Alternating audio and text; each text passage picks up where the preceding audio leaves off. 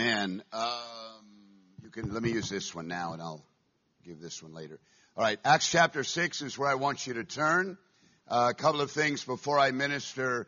I preached on Wednesday night a sermon called Healing from Oppression, and I made an appeal that tonight I wanted to have a testimony service about what God did, and so we're going to start in just a second.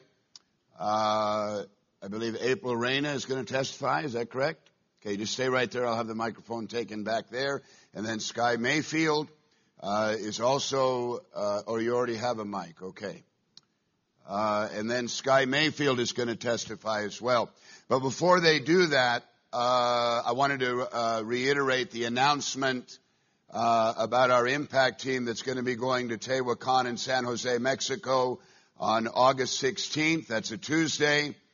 Flying from Juarez to Mexico City, and then driving to Tehuacan and San Jose. So it's leaving Tuesday, coming back Saturday. It's a fairly short trip, but it's very, very much worthwhile. What you're going to see there is an incredibly fruitful area where we planted churches, have numerous workers and disciples there laboring. We have a church planting center in San Jose. And it'll be a thrilling opportunity for you to see.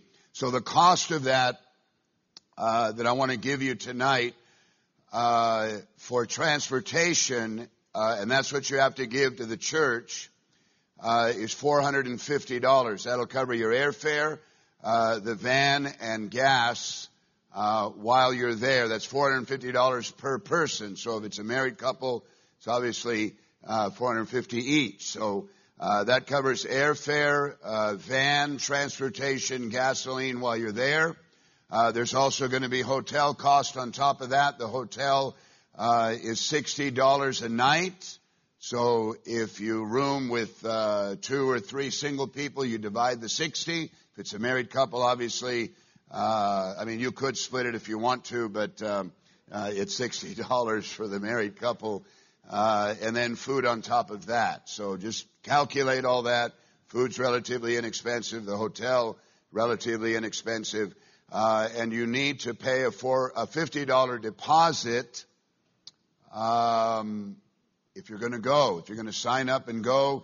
And then the balance of that needs to be paid by the last Sunday of this month, which is July 31st. So if you have any questions about that, you can ask Pastor Glenn. You can ask Serge Sr.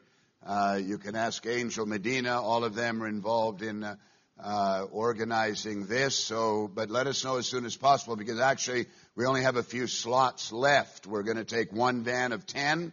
If enough people sign up, we could possibly take another van, but we would need a full van if we're going to do a second van. So let us know right away.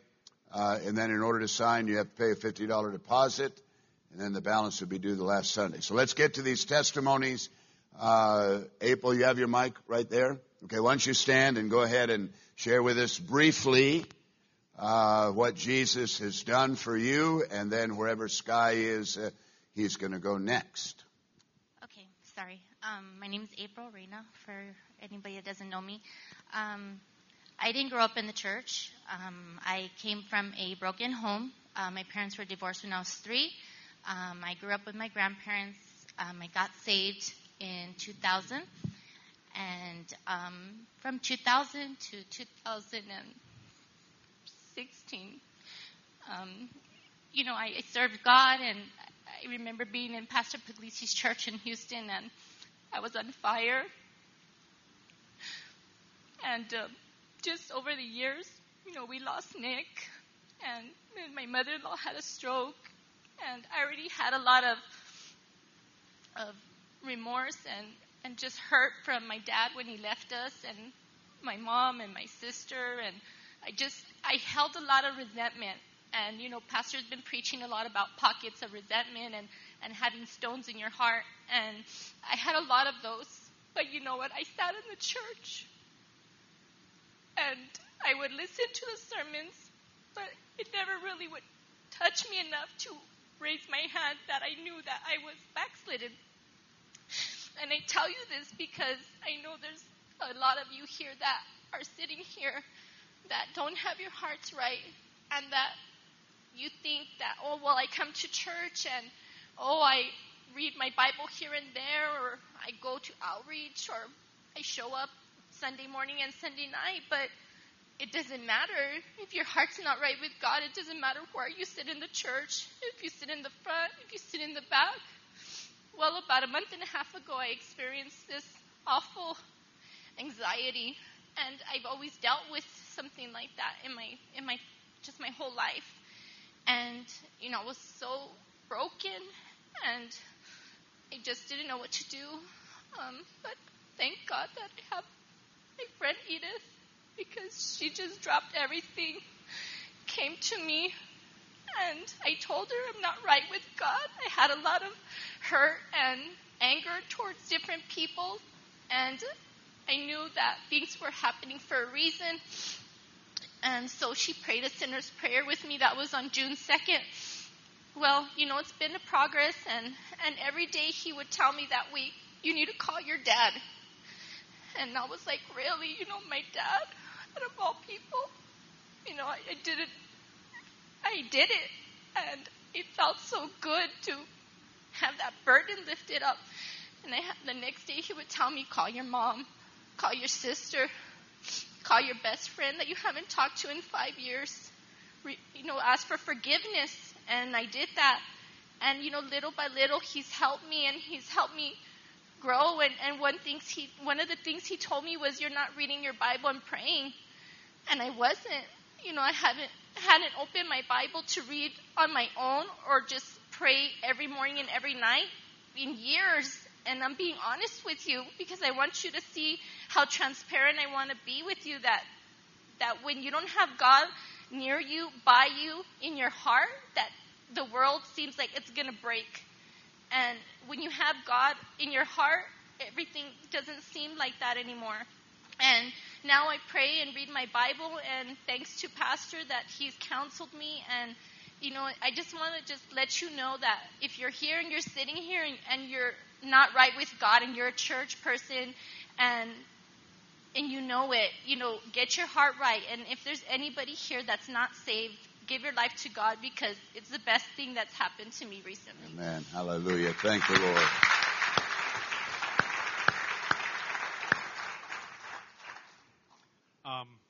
For those who don't know, my name is Sky. It's been about 9 months. It has been probably the most difficult 9 months of my entire life. I put myself in a very difficult situation. Life says it has its peaks and its valleys. Well, I threw myself down this really deep, dark valley. In the process, I took my own family with us. I had this really strong weight of depression that ended up on my back too. I know I wear a smile for most of the time, so you don't know it. And instead of asking God for help because I was down, it's like I was arguing, why am I in this situation? I knew it was my fault, but I was trying to figure it out on my own. Financially, things weren't where they should have been. I'm with 3 different temp agencies. I'm trying my hardest to get back where I should have been, but that's the problem, is it was all me. I'm trying to do this. I'm trying to do that. And Pastor preached about the weight, and I felt that weight. When we went into the fast, my faith, very honestly, guys, has dwindled down to maybe a couple grains of sand. Desperation is the definition of how I feel. But I know that I am a child of God. I know that I attend this church. I know that God is real. I know I had a very real encounter with Him when I raised my hand and I gave my life to Christ. And I know I went through this difficulty for a reason. Why now? I don't know. Tuesday, when the fast started, I've been spending months and months trying to find a full-time, decent-paying job so I can get us back on our feet. I go to pray in the morning. After I go home, I'm going to hit it hard. I get an email to apply for some, it was a benefit job or something. I didn't really know too much. I applied for it. They sent me 4 tests to take. I took all 4 tests and passed them great. I did a phone interview. They asked me, Scott, can you come in tomorrow at 9 for an interview? I was like, sure. I went to the interview.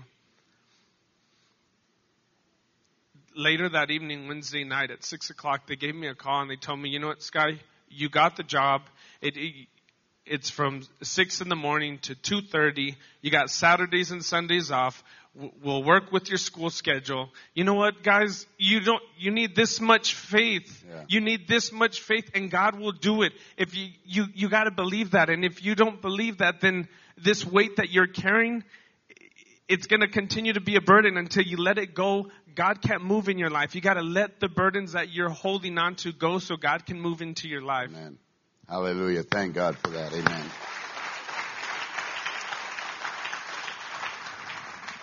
Amen. Acts chapter 6 is where I want to minister from, and I want to preach a sermon I've entitled Winning the Race War in America.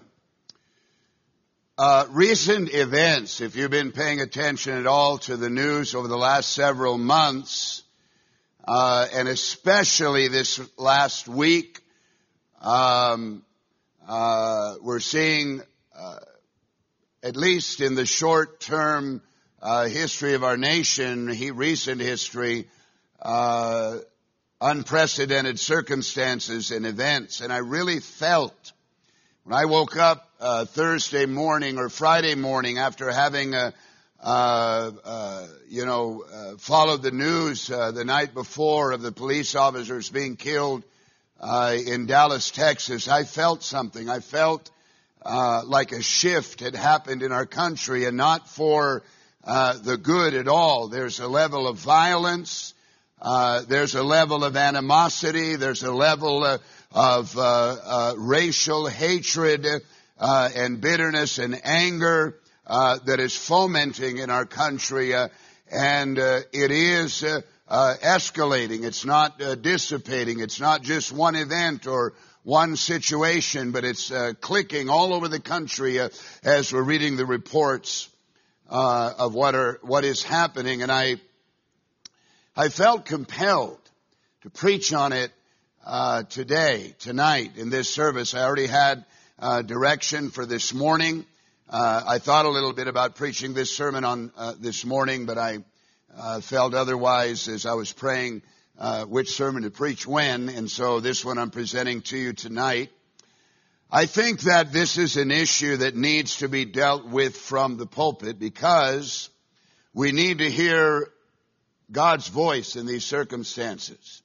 I remember other situations. When 9/11 happened, I felt the same thing that I feel now, and it takes sometimes those events like that really shift the national conversation and the spiritual dimension that's happening in our country. And it's not just the actual racism that we're seeing fomenting, but it's the war on terror. We had the incident that took place recently in Orlando, Florida, and before that, San Bernardino, California. And so all of these things are happening, and it is profound, and it does get our attention, and God does want to speak to us. Because if all you do is listen to the media, read the editorial page, you're not going to get a right and a righteous perspective. I think that we were all shocked. Now, some people are disconnected. They don't ever read newspapers. They just kind of drift around in la-la land. But most of us that are sort of plugged into events were shocked at what happened in Dallas last Thursday night. The circumstances were that this happened during a protest. People were protesting about the killing of 2 black men by police officers earlier in the week that were caught on video. And if you happen to see those videos, they're quite shocking. And so all around the country, there were various kinds of protests and sit-ins and vigils and such things that were going on. One of the larger ones was in Dallas, and it was there that the police that were assigned to protect the protesters Ironically enough, the protesters were protesting these police killings. Somebody opened fire, killed 5 police officers Thursday evening, and 7 others were wounded. Just since then, it's escalated. That's what I mean by a shift happening. Just headlines since then that I have read, and I know there are many others. One of them said, "America in tatters," and it had a picture of the American flag shredded on the cover of the newspaper. Another one had an article and some feature stories called the coming race war in America. Another said, "Is there any slowing down the race war in America?" Just this morning I read, "Gunfire hits the San Antonio police headquarters," and another one said, "Cops attacked in St. Paul, Minnesota," and there have been other incidences, and I'm sure this week there'll be other circumstances that play out as we keep our eye on what's happening. So I want to draw your attention to this subject tonight, sobering subject, winning the race war in America. And I want you to follow me as I read Acts chapter 6, beginning in verse 1, familiar verse. And the story here, though, is what God drew me to as I thought about preaching to you about this subject tonight. Now, in those days, when the number of the disciples was multiplying, there arose a complaint against the Hebrews by the Hellenists. So this is a conflict within the church by 2 different people groups. Because their widows were neglected in the daily distribution, then the 12 summoned the multitude of the disciples and said, "It is not desirable that we should leave the word of God and serve tables. Therefore, brethren, seek out from among you 7 men of good reputation, full of the Holy Spirit and wisdom, whom we may appoint over this business. But we will give ourselves continually to prayer and to the ministry of the word." And the saying pleased the whole multitude, and they chose Stephen, a man full of faith in the Holy Spirit, and Philip, Prochorus, Nicanor, Timon, Parmenas, and Nicholas, a proselyte from Antioch, whom they set before the apostles. And when they had prayed, they laid hands on them. Then the word of God spread, and the number of the disciples multiplied greatly in Jerusalem, and a great many of the priests were obedient unto the faith. Let's pray. I want you to bow your heads as we ask God's grace and favor tonight. Father, I thank you tonight for this opportunity to minister your word. Touch our hearts, oh God. I pray that you would deposit love and forgiveness and a dimension of grace, Lord, that will bring healing and reconciliation. Lord, I pray for the gospel to be manifest in our midst, Lord. That is a message to all men and all women in every nation, of every race and every economic background, Lord. I pray that you would stir us afresh with a great vision and burden to propagate the gospel of Jesus Christ throughout the world. And we thank you in Jesus' name. So let's talk about the sin of racism. The sin of racism. Now, of course, this is nothing new. The world has been steeped in racism from the very beginning. Hatred, anger, violence, prejudice of every kind, racial, cultural, social, economic. Our country certainly has had its history, and again, we're seeing it fomenting again, but we've certainly had our history in this regard. There was a time of slavery in our country. We view that back to the colonial period, the early part of the 1800s.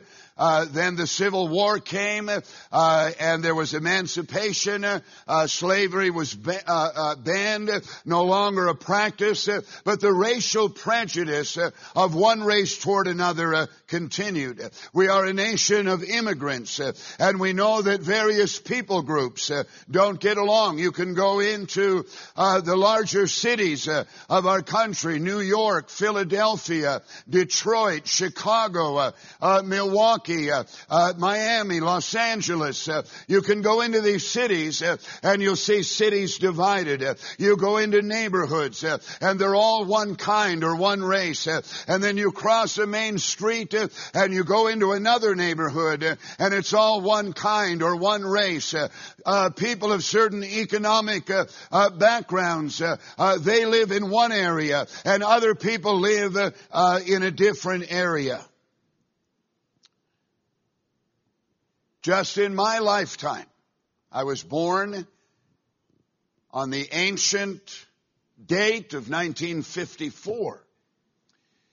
In the 1950s and 60s in our country, Jim Crow laws were still in place. For those of you who don't know what that is, that's whites-only bathrooms, whites-only drinking fountains, and other places that were whites only. Those are called Jim Crow laws. Those weren't totally banished until the 1960s, and that's just during my lifetime. There are certain people that one group of people will not associate with or be able to identify with or have anything in common with. And all of this can simmer under the surface and it can explode into violence as we are seeing play out in our cities across the landscape today and across our headlines. So having said that and laying that groundwork, let's examine this text. This is the first real problem and test of the early church. Up until this point, there had been some persecutions, no doubt, and there was persecution after this chapter. But really, from the beginning of Acts, when they're filled with the Holy Ghost and the church starts forming, it had been nothing but revival. People are getting saved and they're being born again and there's incredible miracles and the church is coming together and now it's starting to function as a community. Again, miracles of healing.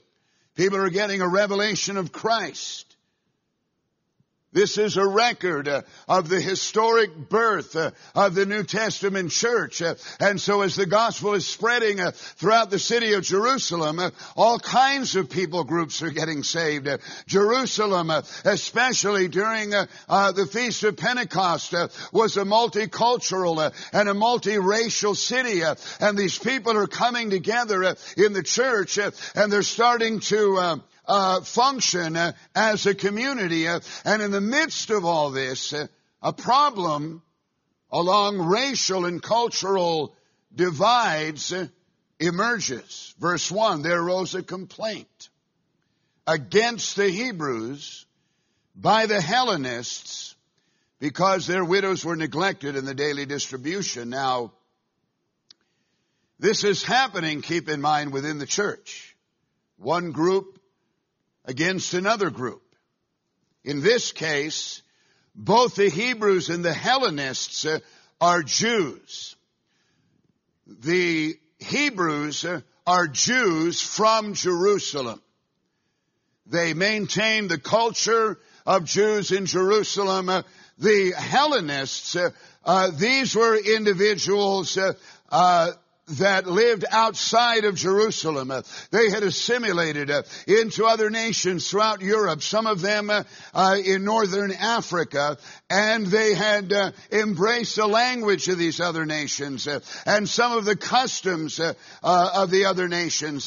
And so as the church is coming together, these two groups aren't mixing very well because the Jews of Jerusalem are a little proud and a little resentful of these other Jews who have embraced and taken on other language and other culture, and they view them as having polluted their culture. And so there's a complaint.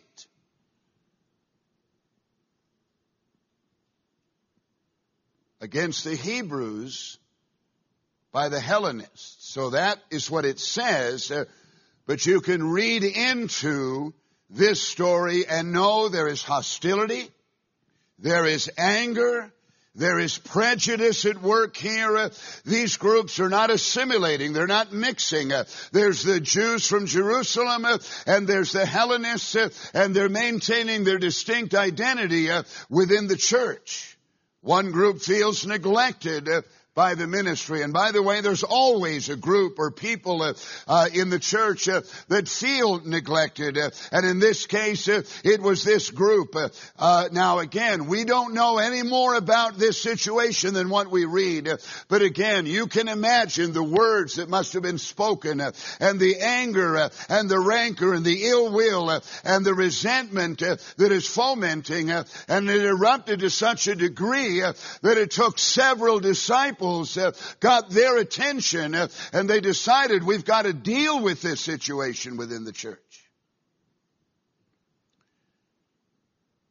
And again, they're all Jews and they're all Christians, but language and culture created a division. One group feels superior to another group. And this had become an issue in the church in these early days of Holy Ghost revival. Now let's look at how prejudice finds expression. And of course the Bible, as I said a moment ago, is filled with the history of this. We can go back to the garden. We know that in the garden, man's sin separated him from God. Man's sin separated him from the proper function of his own conscience. And also man's sin separated him from people. Now, hatred and jealousy and anger and unforgiveness and offense and bitterness and pride and a sense of superiority become the context and the content, rather, of the heart of man. And as cultures grew and people spread and populations increase, this divide becomes more and more pronounced. And we see this natural distrust of people who are not like us. And the world is filled with a lot of people who are not like us. And whether those differences are economic or racial or cultural or historical, it matters little. And of course, the Bible is filled with the evidence of racial hatred manifesting itself in violence. The descendants of Esau became a people known as the Edomites. And while technically they're Jews, they were the descendants of Jacob, but because Esau sold his birthright and he separated himself from his father and from his brother, and his descendants become the Edomites, and they are the only people in the Bible that are known as a godless people. They weren't pagans, they had no false gods, no religion of any kind. They were a godless people, and they lived on the periphery, just outside the boundaries of where Israel was. And there was a lot of animosity and bitterness and hatred between the descendants of Saul and the descendants of his brother Jacob. And that hatred and that bitterness and that anger was passed on generationally. We know that there was a great divide in the Bible spelled out between the Jew and the Gentile. And this was powerfully influential in the early church because when the day of Pentecost occurred in Acts chapter 2 and the disciples are filled with the Holy Ghost, it took fully 10 years before we see the first real effort to reach Gentiles. They were governed by their prejudice. Even though they're filled with the Holy Spirit, they didn't want to mix. Remember what Peter said in Acts chapter 2. He said, no, I can't hang around with Gentiles. I can't associate with them. They're unclean. That's 10 years after Pentecost by the leader of the church. In Jesus' day, the quintessential oppressed group of people were the Samaritans. You read about them in the Bible. Parable of the Good Samaritan, the story in John chapter 4 about the woman at the well. She was a Samaritan. Samaritans were half Jew and half Gentile. They were the descendants of Jews who had remained behind in Jerusalem during captivity. You remember when Nebuchadnezzar conquered Jerusalem and took Israel off to captivity, he left certain of the Jews there to tend the farms and to do tasks of that nature, and he put authority over them and a king and so forth. And then these Jews began to mix with the Gentiles, and then when the captivity, the people came back from captivity, they ostracized those people, and they lived in their own area called Samaria. They were divided, they were ostracized, they were mocked, they were despised, and they were mistreated, and they were abused, and they were thought to be by the Jews less than human.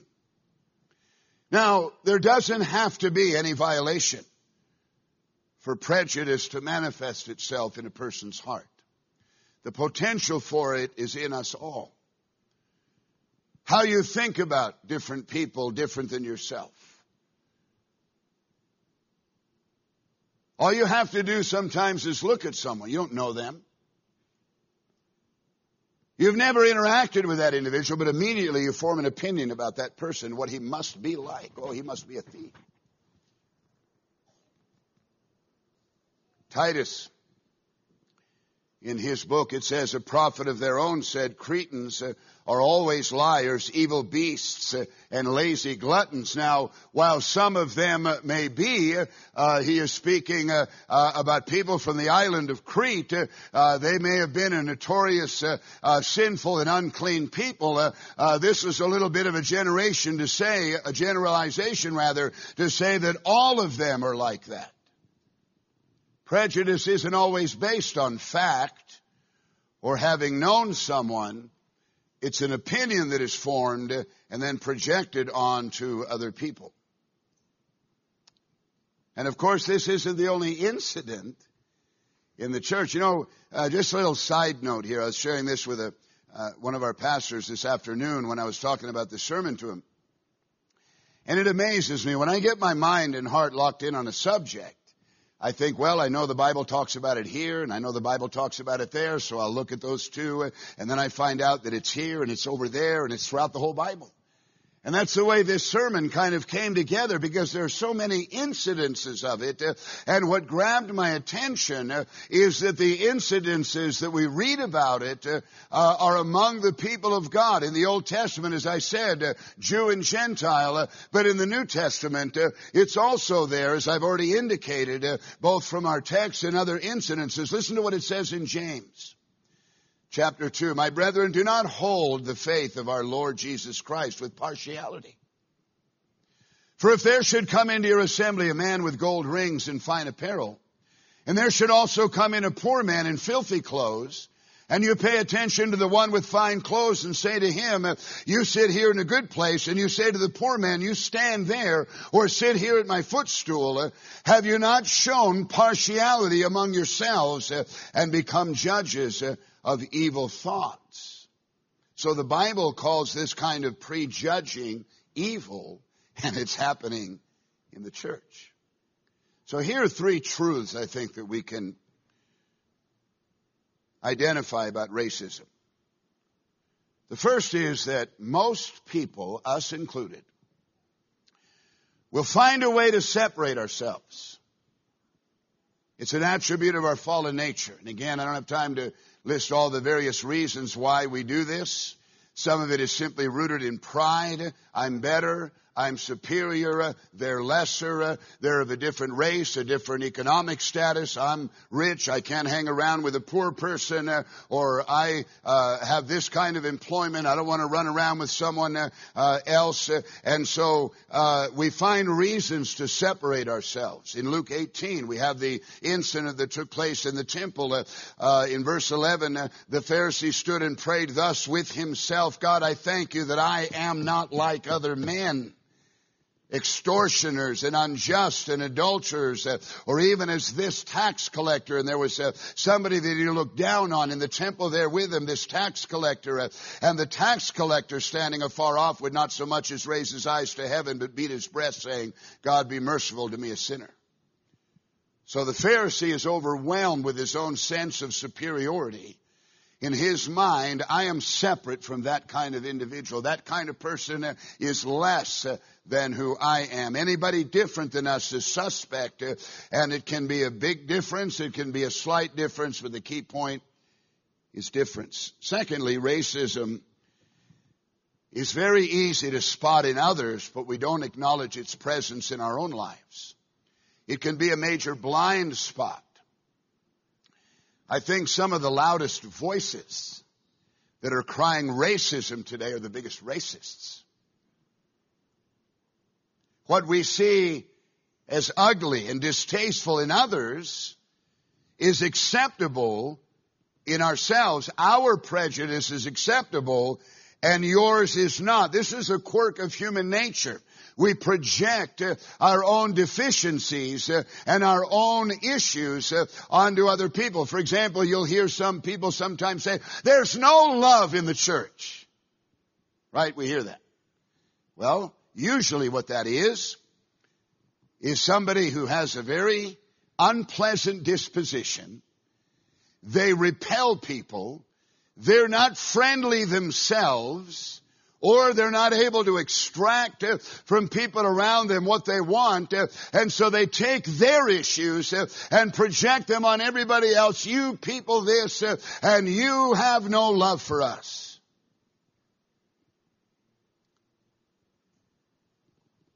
And the third thing we can say about racism is that it is a learned behavior, and it can be passed on from one generation to the next. I read this recently in the book of Ezekiel, chapter 35, because you have an ancient hatred. It says that. Because you have an ancient hatred. In other words, it's passed on from one generation to the next. And have shed the blood of the children of Israel by the power of the sword at the time of their calamity when their iniquity came to an end. That scripture is referring to the inhabitants of Mount Seir who had a hatred for Israel and took advantage of a weakness and attacked them. Violation occurs. Hatred results. And generations later, that same bitterness and anger and hatred is still alive. You ever notice children? By their very nature, and when they're in their innocence, they don't have prejudice. They'll play with anybody that wants to play. Of any race, any economic status. That is until they get a little older and they're taught. Oh, no. You hang around with those people. You don't run around. They're not like us. See, this is something that is learned over time as they grow. So let me talk about the effect of the gospel.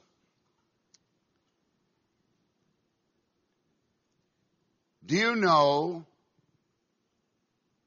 when the most segregated hour in America is? 11 o'clock a.m. Sunday morning. It's the most segregated hour in America. Let's examine, before I get back to that, the ministry of Jesus. He is known and was known during his era, and it's what upset a lot of people, but he became known for not respecting the racial, cultural, social, and gender divides. He didn't respect them. You weren't supposed to talk to Samaritans.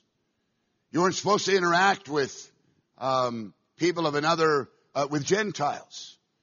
You weren't supposed to talk to women. You weren't supposed to interact with someone who was a Samaritan. But Jesus did. He had no respect. He interacted with anyone, at any time, and in any place. He spoke with women that he wasn't supposed to speak to. He touched the leper that he wasn't supposed to touch. It was forbidden. He interacted with sinners and with tax collectors, and this was abhorrent to the religious observers of the time, and he initiated revival in Samaria in John chapter 4, and he wasn't even supposed to be there. You walked around Samaria. Samaria was actually along a main road, but the Jews had beaten a path around Samaria, so if they were going to a place and Samaria was in the way or on the way, they would actually go around so they wouldn't have to walk through the midst of these unclean people. Jesus went right to where they were. He had no respect for the cultural, racial, social, economic, and gender divides. Listen to how it played out in John chapter 4. A woman of Samaria came to draw water, and Jesus said to her, "Give me to drink." For his disciples had gone away into the city to buy food. Then the woman of Samaria said to him, "How is it that you, being a Jew, ask a drink from me, a Samaritan? For Jews have no dealings with the Samaritans." I mean, she doesn't think this should be happening. But see, with Jesus, everyone's the same. When it came to the gospel message, all were worthy of its presentation, no matter who they were, where they were from, what color their skin was, and what race they were. You know, today, there are a lot of people who gather together, read the Bible, sing worship songs, and have no conviction about racism. Should the church, I'm just asking the question, should the church of Jesus Christ be identified along racial lines? Should it be defined along socio-economic lines? Is that what God intended? That there'd be a church for this group and another one for this group, and then rich people would go to this one, and then was that his vision? Do you really think it was? In the text, this is prejudice at work. But the difference is that they were together and they did successfully work it out. God did deal with Peter to go to the Gentiles and to shed his prejudice against them. In Acts chapter 11, they go to Antioch. You can read the account for yourself. They're preaching to the Jews, but then Gentiles are getting saved, and they don't quite know what to do. And so they sent for Barnabas, and they began to cultivate this move of God among the Gentiles. This was a difficult task for God to break through in the church. One of the frustrations that my family and I experienced in pioneering the church in London. In London at that time, there were 166 languages spoke. London is one of the most, if not the most, cosmopolitan city in all the world. There are people from every continent on earth. London is the place where oppressed peoples flee to. If you remember in Iran when the dictator there was persecuting Kurdish people, all of a sudden they all show up in London and you start seeing them everywhere. It's a multicultural, multiracial city, all kinds of socio-economic strata, all kinds of different customs and cultures. And one of the frustrations was, as we're ministering there and preaching, we want to reach everybody. We want to reach the Brits. We want to reach people from Jamaica, from Africa, there were a lot of immigrants coming into England at that time from Eastern Europe when the Iron Curtain fell.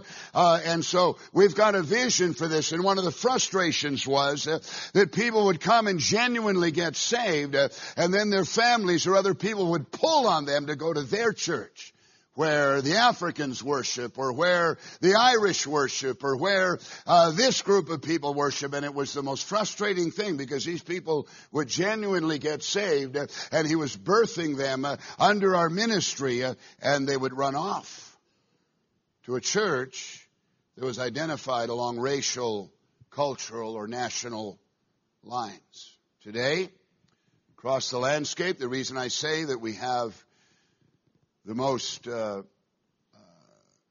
segregated hour in America is 11 a.m. Sunday morning, because there's the all-white church, there's the all-Korean church, there's the all-Hispanic church, there's the all-black church. Do you really believe that that is the intent of the gospel? When Jesus came, do you believe that he wanted his church divided up in all of these groups and lines of division? And is that the body of Christ? Is that the church that Jesus had a vision for? So let's examine the plan of God for a moment. What could have happened in our text? What could have happened is, if this wasn't resolved by the direction of the Holy Spirit and some wise leadership, what could have happened is either the Hellenists or the Jews from Jerusalem that were all believers together, one of the groups would have split off and formed their own church. That's what happens today. Go start your own church. But what we see here is that they did not ignore the issue. They did not feed the prejudice that is at work. They treated it like you treat any other issue of the heart that needs to be addressed. It's just like anything else. The gospel is about changing the heart. It's about affecting the inner man. It's about cleansing us and enabling us to shed the things that bring division between us and God, us and our conscience, and us and one another. The gospel is about change, transformation of heart into the image of Jesus Christ. And so they dealt with this issue of racism. God dealt with the issue of racism when he sent that vision for Peter to see, where he saw all the animals together. And God said to Peter, I want you to take of those animals and eat them. And Peter said, no, some of those animals are unclean. And God said, I don't want you calling anything or anyone unclean, because that's what they were doing to the Gentiles. They were unclean. They were not fit to be in the presence of a Jew. And so God himself gave a vision and brought revelation to deal with the issue and pull people together and not divide them. Listen to Acts chapter 1. You shall receive power when the Holy Spirit has come upon you, and you shall be witnesses to me in Jerusalem and in all Judea and Samaria and to the end of the earth. Well, you get outside of Jerusalem, now you're going to start bumping into and running into people that are different than you. You're going to start bumping into Gentiles. You're going to start bumping into people that are of different races and different cultures. And God said, I don't want you calling anyone unclean. I want you reaching them, love them as I have loved them. Do you really think that the idea was to make sure you keep everybody divided as you go, separate the whites and separate the blacks and separate the Vato Locos? When they get saved, give them their own church. And the Koreans, after all, Asians have nothing in common with white people, and so we'll just divide them and we'll give them all their churches. The gospel was intended to proactively confront the issue of our prejudice and our hatred and our racism. 2 Corinthians 5:16 says, therefore from now on we regard no one according to the flesh. In other words, we're not going to view people by the cultural or by the racial or by the socio-economic divides. We're going to view them as precious souls that need Jesus Christ. Christianity is intended by God to be its own subculture or even counterculture within a society.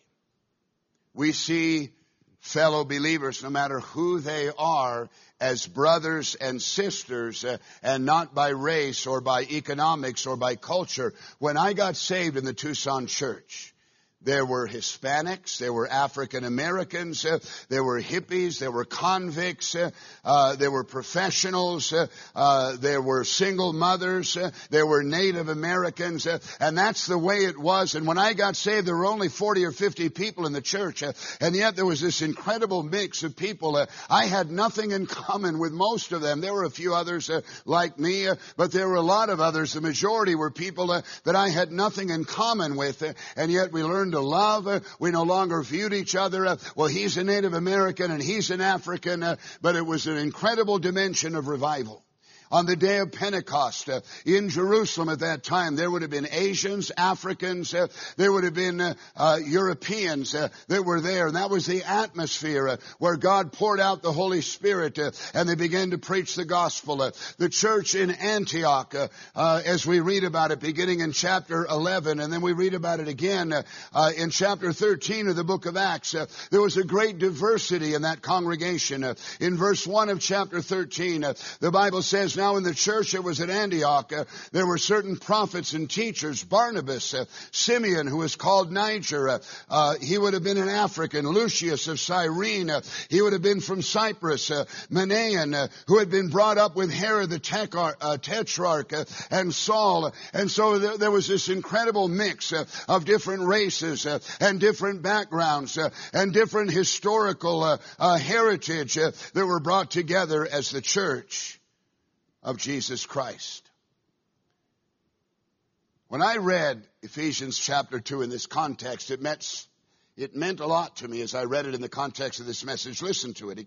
Ephesians 2:19.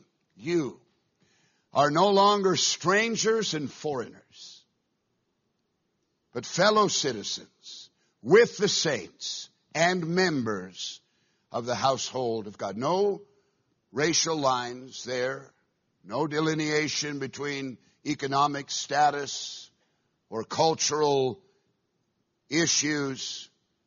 A real New Testament church is going to be like a family where race and socioeconomic status and cultural divides are overridden by the fact that we've all been saved and washed in the precious blood of Jesus Christ, and we have been reconciled. The church is a place where people can sit side by side who historically and culturally may have nothing at all in common, but the fact that we've been washed in the blood of Jesus, now we're brothers and sisters in Christ. The church is a place where the Cowboy fan can sit next to the Raider fan.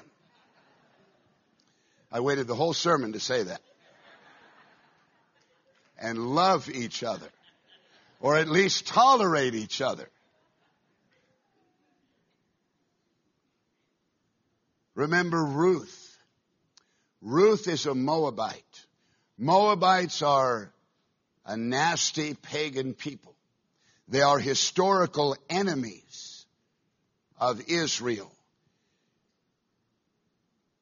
And without describing the whole story, Ruth speaks to her mother-in-law, who is a Jew. Ruth had married her mother-in-law's son.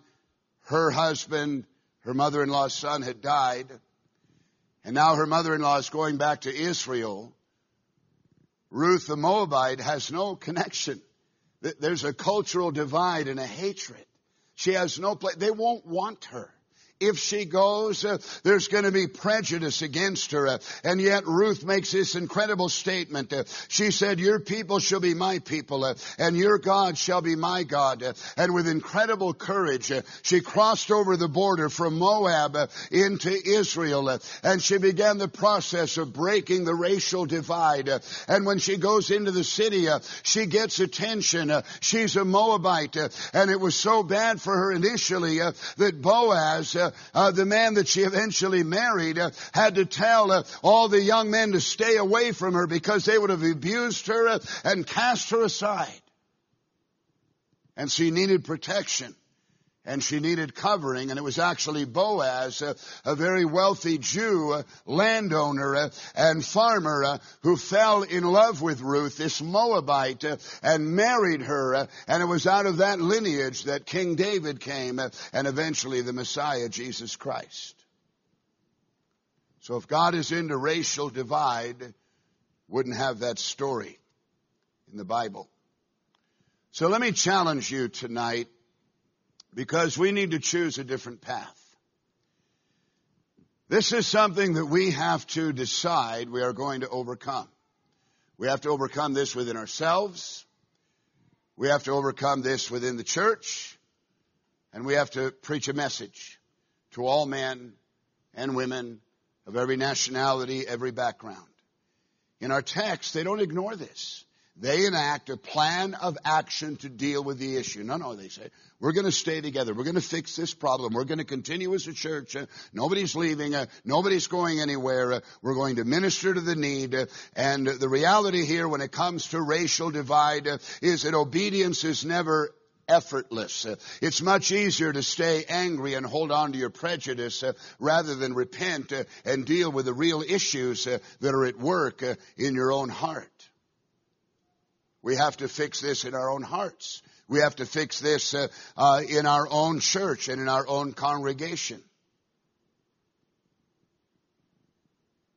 Of course, the media has a lot to say about this. Politicians have a lot to say about this. But I can tell you this much, that no law, no legislation, and no political agenda is going to solve the problem of racism, because it's a matter of the heart. The heart has to change. And our calling and our challenge is to pass on revival. And instead of division and instead of prejudice and instead of racism, what the New Testament church did with huge effort, and in some cases, the disciples are kind of dragged kicking and screaming by God and by the Holy Spirit to break these barriers. They weren't willing. This was not initiated out of the goodness of their own heart. God had to speak to them. They had to be challenged. God had to deal with their hearts. One of the young leaders that was appointed in our text to start healing this divide that was in the church was a young man named Philip.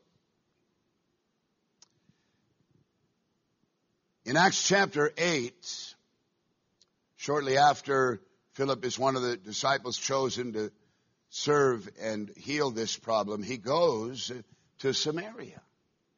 That's where he goes to preach to people that they considered unclean, unworthy, dirty, different, lesser than we are. He goes there. He feels a compulsion to take the gospel to Samaria. And remember, it was Jesus on the eve of the day of Pentecost that said this gospel is going to go to places like Samaria. And he names Samaria. He preaches the gospel to them. Great revival breaks out. And from there, the Bible says that he's in a desert place and he runs into an African, a person identified as an Ethiopian eunuch. This would have been a Gentile, a non-Jew. And Philip freely crossed these cultural barriers and ministered the gospel. He had no respect for them and no respect for the cultural barriers. And he ministered the gospel to this one Ethiopian eunuch. This Ethiopian eunuch got saved, was baptized in water by Philip, and then Philip gets caught up by the Spirit and ends up somewhere else. And history tells us that this Ethiopian eunuch went back to Ethiopia, and the Christian heritage of that nation is rooted in that individual. Because a barrier, a racial delineation, was not recognized by Philip. He preach the gospel. Just like our children, some of you that are maybe my age, could be younger, you grew up in a background of drugs, maybe betrayals and abuses of every kind. And so when we have our own children, our vision for them is they don't have to do drugs. They're not going to watch mom and dad get divorced. They're not going to have to experience the betrayals of life. In the same way, they also don't have to grow up with the racial hatred and prejudice that some of us were raised with, because we are called to pass on a different spirit, the spirit of revival that is forgiveness and love for all men and women and for all people. I realize that our city here is primarily Hispanic. I think somewhere in the neighborhood of 80%. And so our church is going to reflect that. But Hispanics are not the only people group in our city. There are African Americans. There are Orientals. There are even some white people. There are. And our church, a real church, reflects that element. This is how God sees the world. 1 John 2:2 says, He is the sacrifice for our sins, and not only for ours, but for the sins of the whole world. Winning the race war in America begins right here at the altar. Let's bow our heads this evening. Every head bowed, every eye closed. Amen. Thank God for His grace and His love and His favor. Feel God's great blessing here today. And as our heads are bowed and as our eyes are closed, I'm very grateful for these testimonies that we heard tonight and the testimonies from our ministries this morning that we heard. God is moving. God is doing such great things in our midst. We're seeing a full house Sunday morning and Sunday night. More people are starting to come out to church Sunday evening and Wednesday night. We're seeing fruitfulness on outreach. God's doing something fresh. I'm feeling a spirit of revival in our midst. And when I told you I felt a shift after this terrible tragedy in Dallas, something like what we felt on 9/11. I know the two aren't comparative. There was so much more carnage on 9/11, but I felt that same kind of thing, that this is going to have a national consequence. And it may, and I think it is. But the Bible says where sin abounds, grace does much more abound. Hallelujah. That means that what we're seeing in our church is something that God has ordained for this very time. When sin and prejudice and hatred and violence are manifesting themselves to the degree that they are, the war on terror, the murder of innocent men and women and children, all of these things are playing out. We live in a fearful world at a fearful time. But listen, there's a God in heaven who's overseeing the work of God in the church, breathing life, breathing revival. And I believe the future is nothing but good for the church of Jesus Christ as we become a light in the midst of a very dark and a very violent world. So as our heads are bowed tonight, I know this was a little bit of a different type of message that I ministered tonight, winning the race war in America, but perhaps you've come to church tonight and you're not saved, you're not a Christian, you're not right with God. You don't know Jesus Christ as your Lord and Savior. You have not been born again. You don't know what it is to experience sins forgiven. And if you would honestly examine the content of your heart, there's a lot of things inside of you that are so very unpleasant. Guilt and fear, confusion. Spirit of suicide is so prevalent today in young people. Depression, people on various kinds of medication to try to find peace of mind. And of course the solution, as I said, is not a political solution.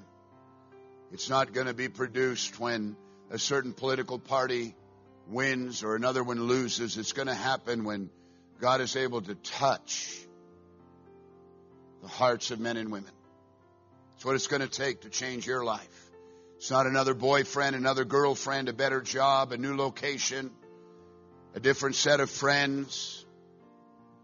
But it's when you open your heart to Jesus and you let Him touch you from the inside out. I cannot describe, I don't have the words to describe what it feels like when you truly give your heart to Christ And then your sins are forgiven and you're made into a new person. That happens in a moment's time. It'll happen tonight for some, I'm sure.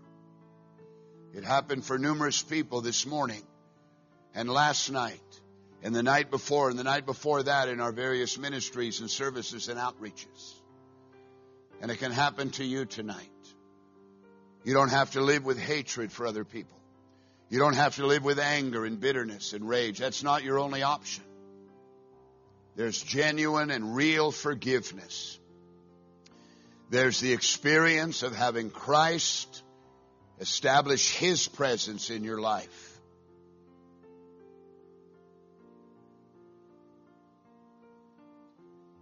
A miracle of transformation. Have you not wanted to be different and to change and to be made into another man or woman? Somehow, some way, you've longed for something to happen that will change your life. Well, this is the only thing. Everything else is a fraud, is a counterfeit. Drugs or alcohol or relocating yourself or all of those things. New Year's resolutions. Nothing affects the heart. Only Christ can forgive your sin, change your life. And that's the appeal we make to you tonight. And if that describes you and you want to receive Jesus Christ as your Lord and Savior, tonight I want to pray for you that this miracle will happen in your life tonight. And so therefore, I would like to ask you to lift your hand up right now. Lift your hand right up so that I can pray for you tonight and put it right back down in the name of Jesus. Amen. God bless you. Is there anyone else? Lift your hand right up. I want to repent. I know I need to pray. I need Jesus. I don't want to live the way I've been living a moment longer. Would you lift your hand up tonight? Lift it up so that I can see it, and then I'll pray for you this evening. You're not right with God, but you want to get right. You know there's sin in your life. You've tried everything to change. Nothing works. I'm giving you the answer tonight. The answer is not me. The answer is Christ. Jesus said you must be born again. The problem is your sin, and the need is for us to repent of our sins. God, I'm sorry. And I want to receive you, your love, into my life. Would you lift your hand right now? All over this building in Jesus' name. Thank God. He loves you. He cares about you. He died for your sins. Lift your hand right up. I want to repent. Maybe you're backslidden. You know, things like what I preached tonight cannot coexist forever.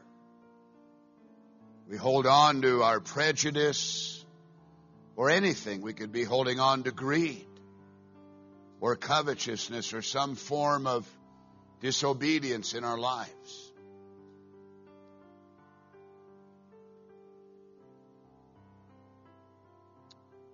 And maybe you're here tonight and you have held on to things that are not conducive to Christ growing in you. You're not right with God tonight. And you need to rededicate your life to Christ. I wonder if you'd lift your hand. God bless you, brother. I see that. Thank you very much. Anyone else? You'd lift your hand. Thank you. Anyone else? I need Jesus. All right, if you raised your hand, I want you to look at me. Did you mean that? You want prayer tonight? Amen. I believe that you meant that. You meant that? I believe you did. I want you to come. Would you come right now and let us pray with you? Amen. God is good tonight. There may be others here this evening as you're coming. Thank you. You pray a sinner's prayer with these people. Amen. Thank God. There may be others here. It's not too late for you to come as well.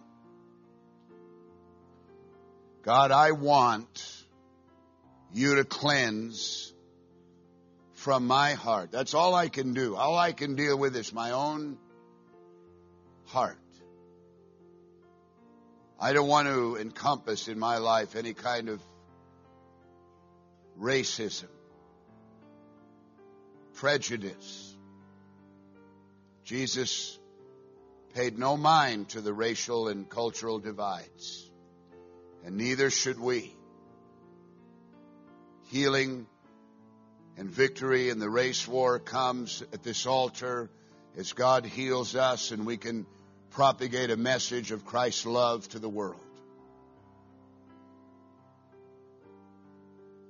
Jesus didn't die on the cross and raise from the dead to recognize racial and economic divide. He came to bring people of every sort together in the bonds of God's household of faith. And we need to pray for that arena to be established in our congregation, in our church. And I believe it's here for the most part. But I know my own heart, and we all can succumb to the spirit of the age and begin to exhibit the very thing that we've talked about tonight. So let's all stand. Altars are open. I want you to come and find a place to pray. Let's talk to God about the need of our hearts. We're going to sing as you come. In the name of Jesus. Hallelujah. Oh, ria ravila raba ko, ria ravila raba sho, rio rodo robo se.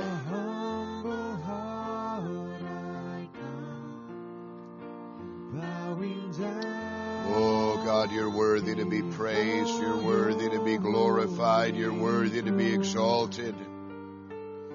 Your name, O Lord, is high above every name, and there is no other name given whereby we must be saved but the name of Jesus. Oh, God, manifest your authority, power, and dominion at this altar tonight, O God. Oh, ria ravila raba sho, ria ravila raba ko, rio rodo robo salaramanda.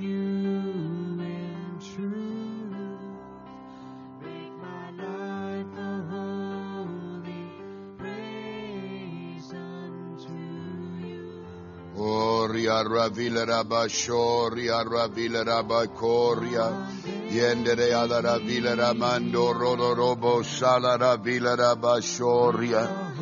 God, I pray that you would establish your love in our hearts. I cast down, O God, all prejudice, Lord. Every stronghold, O God, that is not of you in our lives, Lord. Thank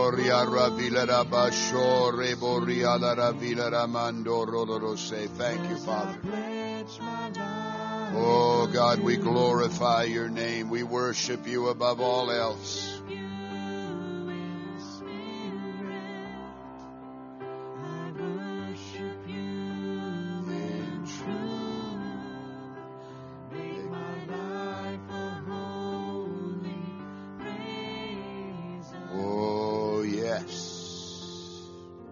Hallelujah.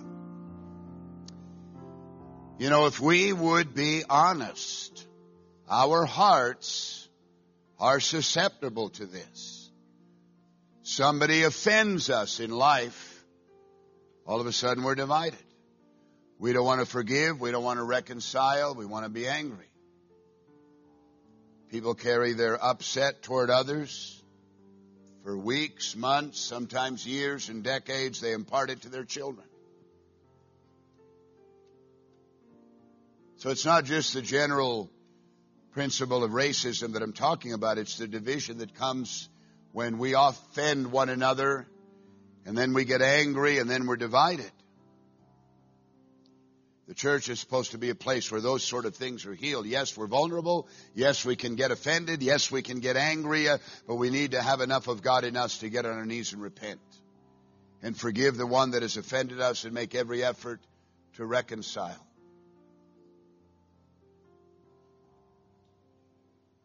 Amen. This is what Jesus intended for the church.